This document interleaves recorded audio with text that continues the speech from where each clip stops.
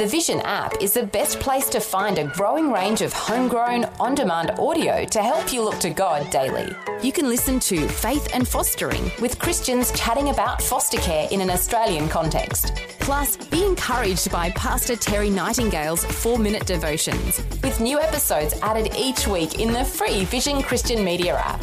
If you don't already have the app on your smartphone or tablet, download it now from vision.org.au/app. Vision.org.au/app. Vision. Audio on demand from Vision Christian Media.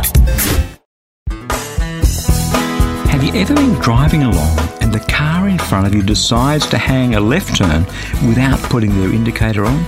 It's infuriating, isn't it? Well, it turns out that signalling our intentions is a very important life skill. Hi, I'm Bernie Diamond and welcome again to the program today as we take a look at your ability to do just that, to signal your intentions from a different perspective. Yesterday, on A Different Perspective, we looked at the whole subject of people having knee-jerk reactions as part of the series that we're doing now on the things they forgot to teach us when we were growing up, those basic life skills that all of us have gaps in, those basic skills. And yesterday, I shared with you how surprised I was to discover that when I finally one day opened God's Word, the Bible, which I'd always thought of as being an old-fashioned, stuffy, theological thing, that God actually deals with some of these really important life issues. And it's funny that when we take His wisdom and His love and His guidance and put it into the gaps, we can end up having quite an amazing life. Now, knee-jerk reactions happen when something unexpected comes our way, something that's threatening or we don't understand it, or it puts us off our guard, and we react. And other people react too. It's a daily occurrence. So we talked about knee-jerk reactions and a whole bunch of other things over this last week and a half. And if you missed any of those programs on the things they forgot to teach us while we were growing up, you can pick them up and listen to them at www.christianityworks.com. Now, one of the biggest causes of knee-jerk reactions in other people is when we do something unexpected, something that threatens other people. They react. Yesterday we saw how Paul, in his letter to the Ephesians, wrote, "Be angry, but do not sin." I love it how God recognises in his book, in the Bible, the reality that sometimes we do get angry. When was the last time that someone or something set you off? The last 24 hours maybe? The last 48 hours? That person who is driving their car too slowly and they get through the traffic light but you get the red light? It's fabulous, isn't it? And it really sets you off. But when something does set you off, how much is the element of surprise the cause of your reaction? The story that I talked about at the beginning of the car in front that all of a sudden slows down and turns right without putting their blinker on. And we get upset not because they're turning right, we get upset because they didn't tell us that they were going to do it so that we could do something to counter that, which of course is putting our foot on the brake. Sometimes we all have to do things that upset or threaten people. Let's take an example of a manager at work. He or she looks at the business process, maybe the way the mail's coming in and it's being processed and checks are being processed. Maybe they look at that process and they say, hang on a minute, we can do much better at this. If we reorganise this and shift that to there and get so-and-so to do this and tweak that, gee, we can actually turn those things around much faster. A much more effective way of doing things. And so the manager comes up with an action plan. Step A, step B, step C. Now, notice something here. This is an entirely legitimate thing for them to do. But change is threatening. Most of us find change very threatening. Let's look at two different ways that the manager could approach this with his or her staff. The first way, the manager has a staff meeting, gets all the staff in a room and says, right, I've had a look at this process and we can do much better at this. Here's the plan. Step A, step B, step C. Fred, you won't be doing that anymore. Debbie, I want you to take over that. And Fred, I want you to do something else. How often does that happen? And then somehow the manager is surprised when they get a reaction. Just like our friend in the car in front of us who didn't put an indicator on. When we drop something unexpected on people, without giving them time and space to get used to the idea. You know, we all need time and space to get used to ideas about change.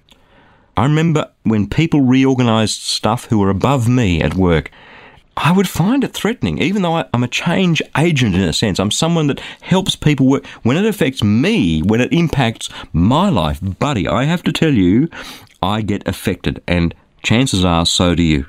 So there was plan A, have the staff meeting and just announce it to all and sundry. Here's another plan. The manager is looking at these things, and in the next staff meeting, he or she gets everybody together and says, look, I've been looking at the way we do stuff and see how this bit's broken and see how that bit's broken. My hunch is we could do some better stuff. Can you all have a think about it between now and the next staff meeting? Because I'd love to get your ideas on it. I'd love to see what you think and see how we together can make this better. So at the next staff meeting, people talk about their ideas. Well, it might still be a difficult and thorny issue. The people who are really involved, maybe Fred and Debbie who are really involved, still aren't convinced. So the manager says, thanks a lot for that. Let me take that away and have a think about it. And then he goes and has a one-on-one with Debbie and says, look, this is my problem. This is the thing that's really important to me. Can you help me to change this? And then goes and talks to Fred and says, look, what I've really noticed is that you have some skills in client service. On the one hand, we want to change this. On the other hand, I really want to make better use of your client service skills. And then at the third staff meeting, brings the team together and says, look, talk this around a little bit, and really where I think we're headed is this. Now tell me something. Of those two ways of handling it, which one do you think is better? Jesus says to us, love each other. Well, that's nice, but how? Well, look at those two processes. Which one shows more love and respect? Which one reinforces the dignity of people and their value? Which one is likely to draw less negative reactions? Pretty obvious, isn't it? The one that involves the people, the one that engages them. Now, we won't always agree on everything, but when we signal our intentions, it gives people time to engage. It gives them a space to move. One of the things I've noticed in doing a lot of this sort of work in a lot of organisations, large and small, is that sometimes when people find out about change, you get a reaction, you get a knee-jerk reaction. There is a huge space between a reaction and a considered position. And when we love and respect and discuss issues with people in that space, 9 times out of 10, we'll get a much better reaction. What if we changed our approach to dealing with people at work and at home and at church and in sporting clubs? What if we changed our approach and said, when I'm going to institute some change or introduce something new, I'm going to give them space. I have a plan for doing a little bit of signalling and I'm going to give them space. What if we did that and that reduced knee-jerk reactions around us by 60 or 70%? Would it be worth it? I'll tell you what, it's nice when people stop having knee-jerk reactions, and sometimes what we don't realise is we are the ones who are causing the knee-jerk reactions to happen. Just thinking about how we can help people to give them space to go from a reaction to a considered position. It's like we can be a cushion or a shock absorber in a relationship where we become the peacemaker. Jesus said, love the people around you as much as you love yourself. Well, if I want other people to treat me this way, maybe I should treat other people this way too, even when sometimes they don't understand this stuff. Loving is a practical thing, it's a walk. And when we signal our intentions, when we accept initial reactions, when we give people time and space, when we engage with them during that time, you know something? That's a 4-letter word. It's called love.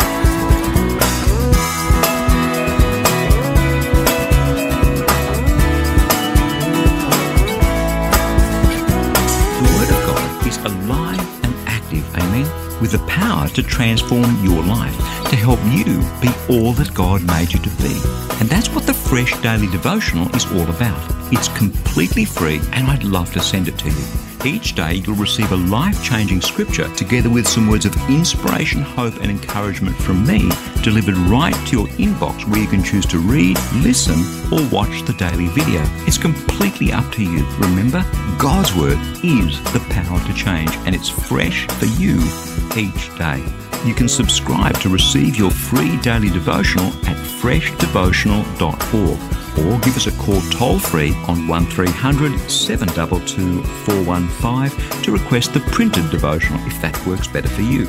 Again, that's freshdevotional.org or 1300 722 415. My prayer is that your heart will be touched and transformed as you draw ever closer to Jesus through the power of His Word. I'm Bernie Diamond. Catch you again, same time tomorrow, with a different perspective. Thanks for taking time to listen to this audio on demand from Vision Christian Media. To find out more about us, go to vision.org.au.